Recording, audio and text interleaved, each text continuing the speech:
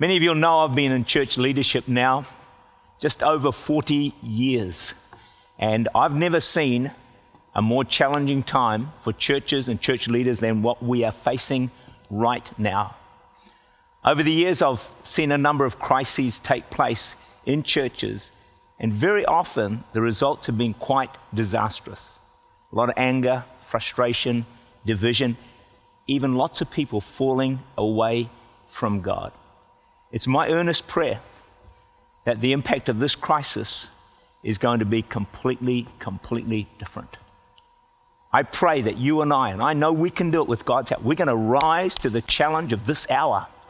And when we look back, because of the way we responded, how we handled the whole thing, we're going to see a church, not just our church, but all churches, they grew or they got stronger. You know, people got actually closer to one another, closer to God, greater unity, greater love, and people did not fall away from Jesus. I believe with God's help, you and I can do that. You know how passionate I am about the power of God. We so need it to see people's lives touched, changed. People have so many needs, broken lives, sick in body. We need the power of God, and we need a baptism of power.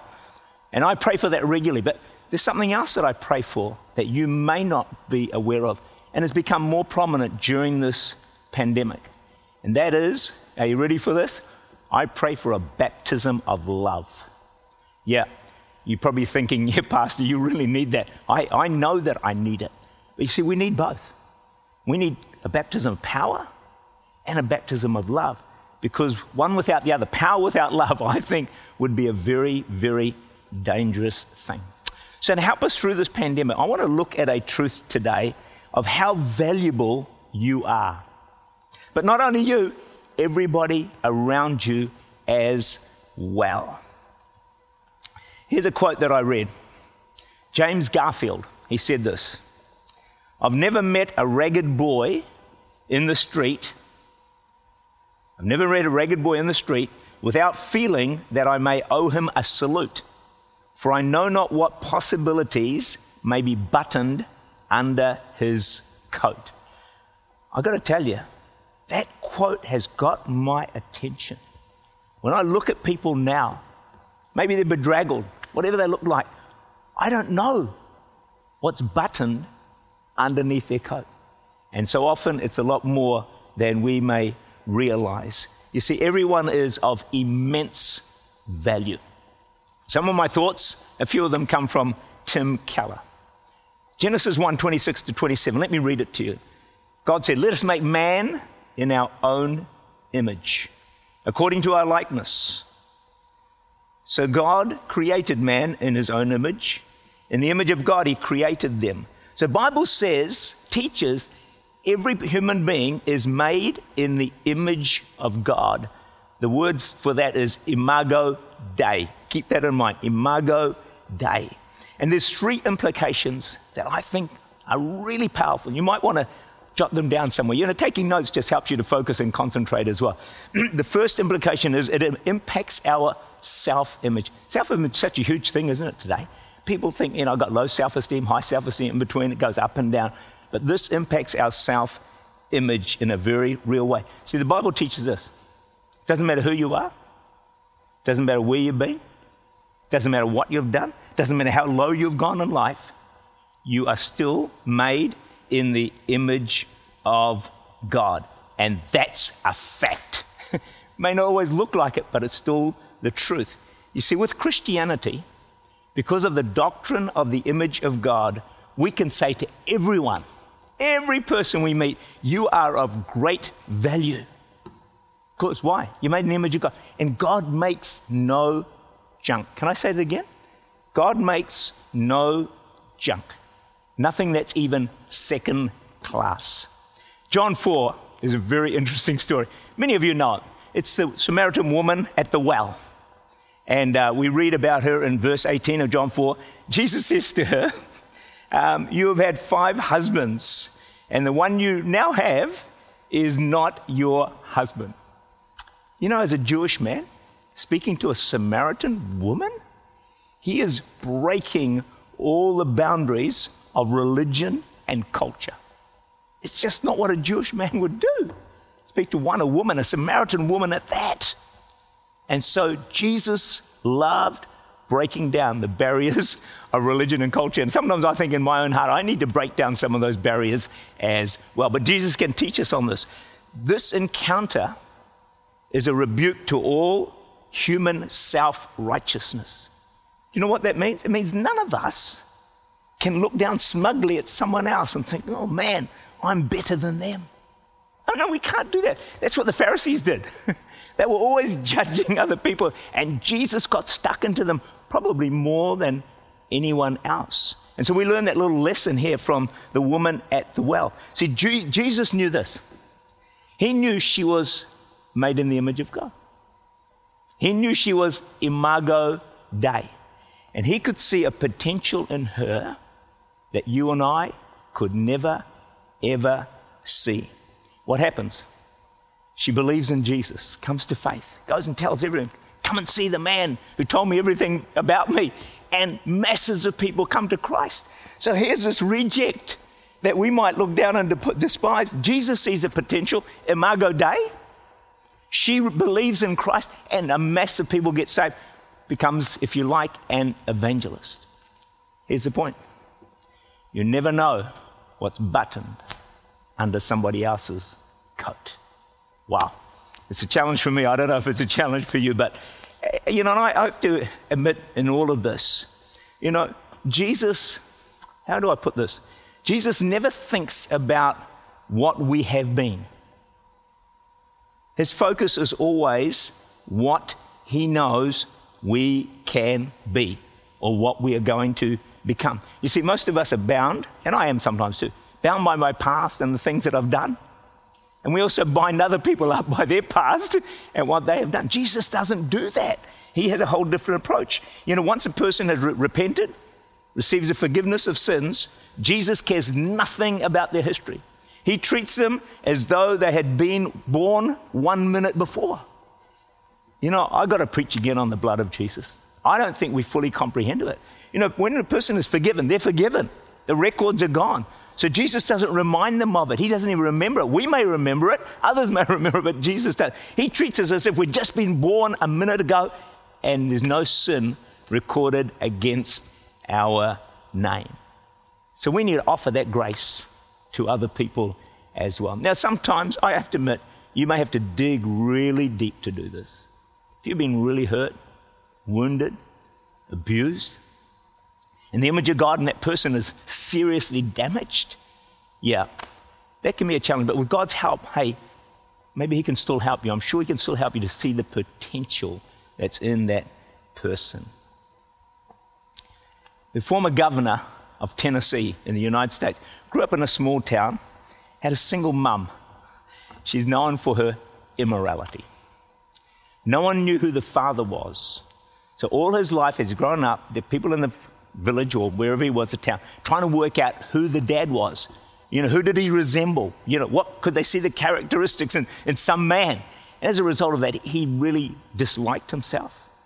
He hated school because he was teased. He would go to church, but he would be the first into church. And soon as, I guess, the closing prayer, he'd be the first out of church.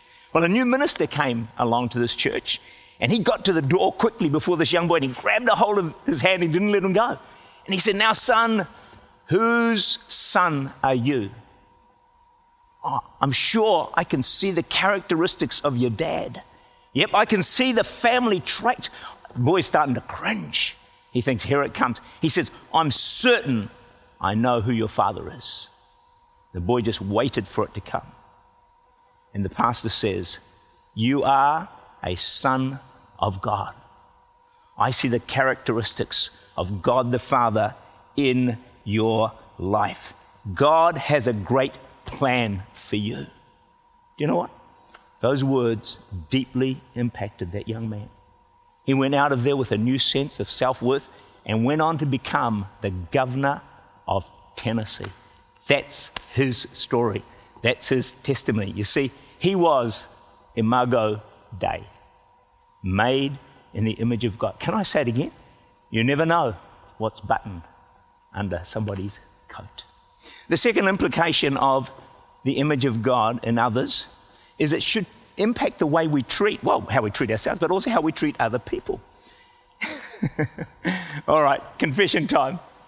If I'm really honest, over the years, when I've seen how some people dress, some people talk, their behavior, their characteristics, maybe things that they do that I dislike, I've found myself judging them.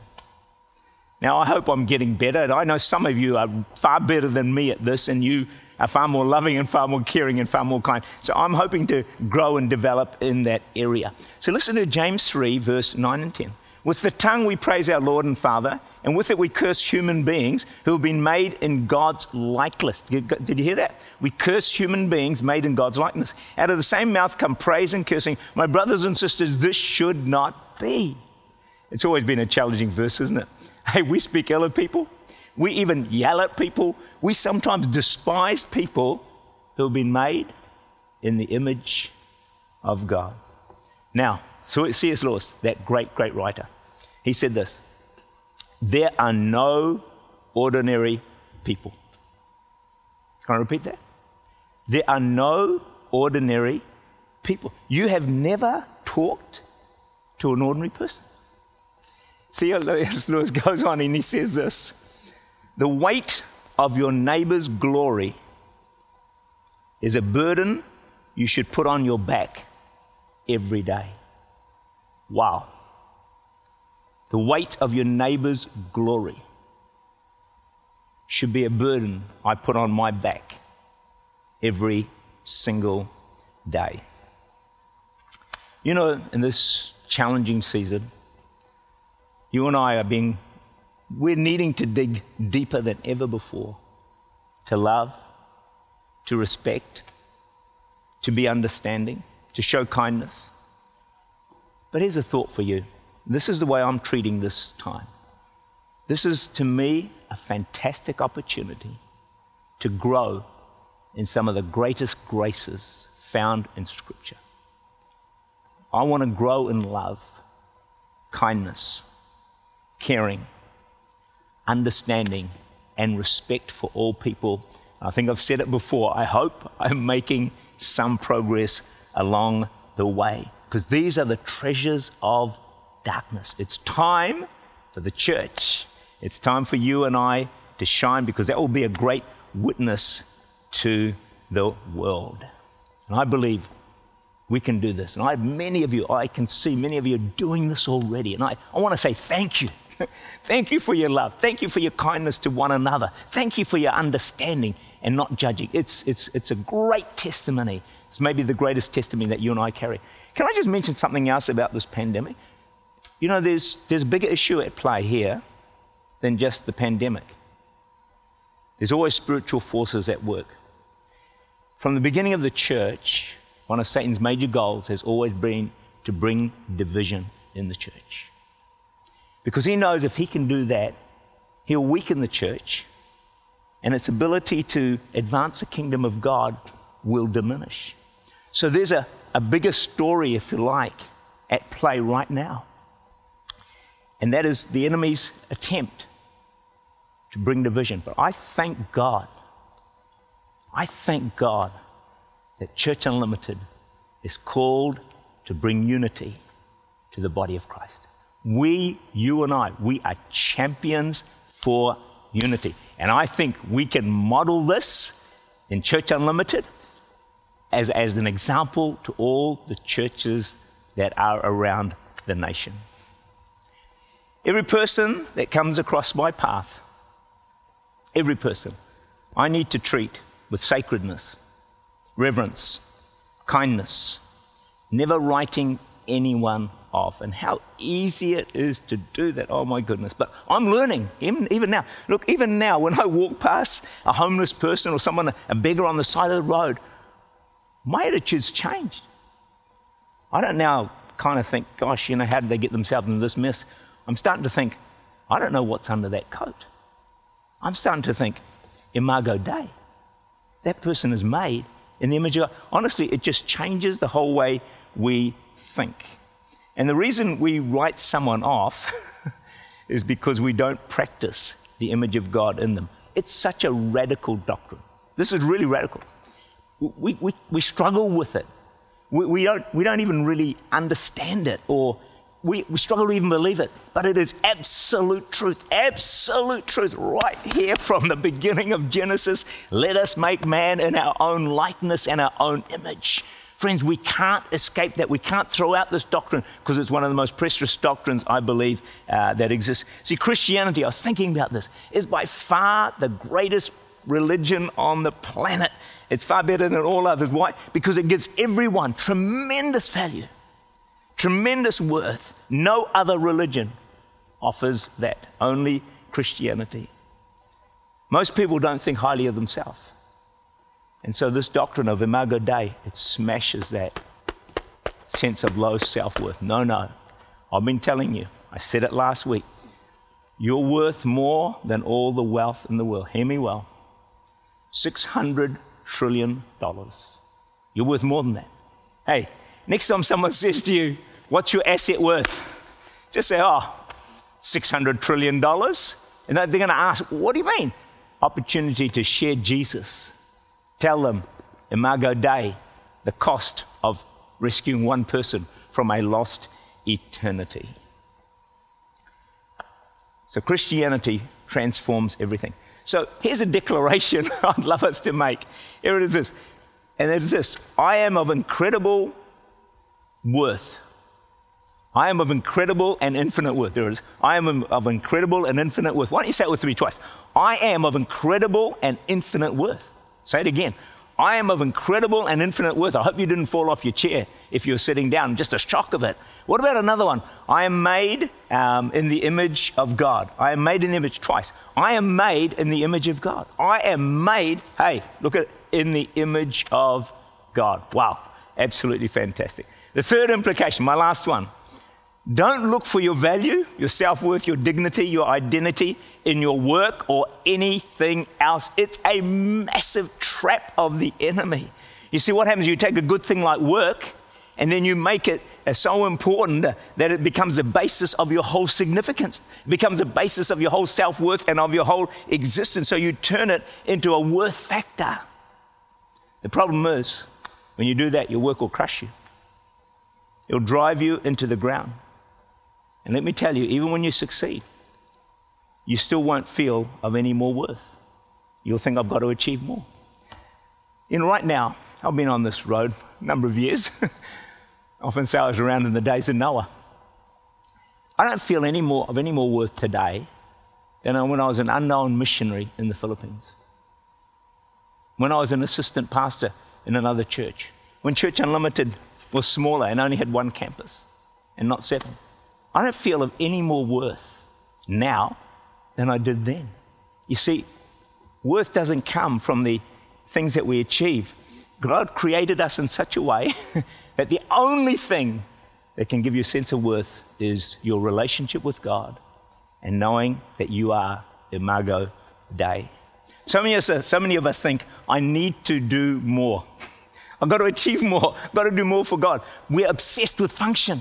Function is the whole thing. But most theologians agree from Genesis that it's not all about function. It's actually the foremost thing is about relationship. And we have to connect with God and with other people. But function is our obsession. It's how we determine how valuable or important someone is. So, hey, don't we often do it? Oh, what do you do? Really? They tell you, you assess their value, don't you? I mean, how bad is that? How wrong is that? Look, a CEO is of no more value than the garbage collector. A doctor is no more value than a shop assistant. I could go on and on. We are friends of all of equal value, Imago Dei. The only challenge is what do we do with the image of God that we've been made in? But that's a different sermon altogether. Whatever your reason for your worth, you then have to achieve it. So then it's a crushing weight. So you've got to be brilliant. If that's your worth is based on that, you've got to be brilliant. Or you've got to be beautiful. Hey, beauty is what I've got to have. You've got to be more beautiful. Or you've got to be successful. Or you've got to be wealthy. Whatever you treat as your identity factor, you've got to go out and achieve it. It's a crushing weight. Can I just say, don't go there. Many of you will know, or some of you, this famous singer, Madonna. And she was interviewed for Vogue magazine a number of years ago. And I want to quote what she says. She said, "My drive in life is from fear of being mediocre." A lot of people like that, aren't they? "That's always pushing me. I pushed past one spell of it and I discovered myself to be a special human being. But then I feel I'm still mediocre and uninteresting unless I do something else. Even though I've become somebody, I still have to prove I'm somebody. My struggle has never ended and probably never will." Whew. Is that a statement or what? See, all success in the world, all the fame and fortune in the world could not satisfy the deep inner need to feel of value, because only God can give us that. You know, Christianity offers us something that no other culture offers. Every other culture, religion says, do this, do that, do the other thing, you'll be accepted. Christianity says, no, believe in Jesus and what he's done, and you're accepted. Then you're free to do the good. You're not doing the good to be accepted. You're already accepted. It's completely opposite to most other religions. So here's the next question, is why is there so much violence, injustice, treating people unkindly, abuse? Why is the image of God in other people constantly being trampled on? I read this, I heard this. You know what the answer is? Because the image of God has been broken in me and broken in you, so we don't honor it in others. The more God heals the image of God in me, the more I can acknowledge and value and honor the image of God in others. So next time you get a chance, look at your children again, your brothers, your sisters, your neighbors, your fellow workers or Christians. They're all made in the image of God. They all have great value, and you just don't know what's under the coat. So let's not trample the image of God in other people. As I said before, God makes no second class, no junk, no inferior. We are to honor the image of God in other people. As I wrap this up, can I encourage you? Can I encourage me? If you think this message is stirring, I'm telling you, it stirred me. I'm not successful in all of those areas. I'm far from it, believe me. But I've seen something. I want to keep working on it. I've seen Imago Dei. Every person is made in the image of God. From the person that I might normally despise to the person that I might esteem the highest. In God's eyes, they're all of equal value. And I want you and I to make a decision today, in the midst of this pandemic, when the temptation to not do these things is so high. Let's decide today that we're going to treat everyone, and I say everyone, with love, with respect, with kindness, with understanding. And friends, as we do that, our church and other churches will be more united than ever before. And that would be a great achievement. That would, I guess, refute the one big goal, one of the biggest goals that the enemy has got in mind and trying to achieve during this pandemic. It's my prayer, and I'm praying that Church Unlimited and all churches in New Zealand, we're going to come through this pandemic, when we look back, that the church grew stronger and stronger, became a greater light and a witness to the world. It grew in love, it grew in unity, it grew in reaching out with God's love to other people. Genesis 50 verse 20, this is a paraphrase. What the enemy meant for evil, God turns it for good. My goodness. He's going to do this, friends, in this pandemic. Whatever you might be going through, God's word is true. He's going to turn it for good. And also Romans 8:28, you've heard it from me so much. It's the fortress we need to live inside. All things work together for good for them that love God. You, my friend, are Imago Dei, made in the image of God. And it doesn't get any better than that. Amen. All right, just a short response today. I'm not going to go too long on this. A few thoughts that I want to share, just pray for you maybe. I've just said it already. You are made in the image of God, but maybe you don't feel that. Can I repeat? It doesn't matter what you've done, where you've been, how low you've gone, how despised you might be by people, how abused you've been. It does not matter. You are Imago Dei. I want to pray that God will use this message and, hey, other things as well, to help you know and appreciate that you are of infinite value, of infinite worth. Make no mistake about that. Father, I pray for every person that's tuned in to this message. Oh, great Holy Spirit. Great Holy Spirit, the only one who can change and transform us. Would you put a new deposit of truth inside each and every one of their hearts, that they'd begin to see that they are Imago Dei.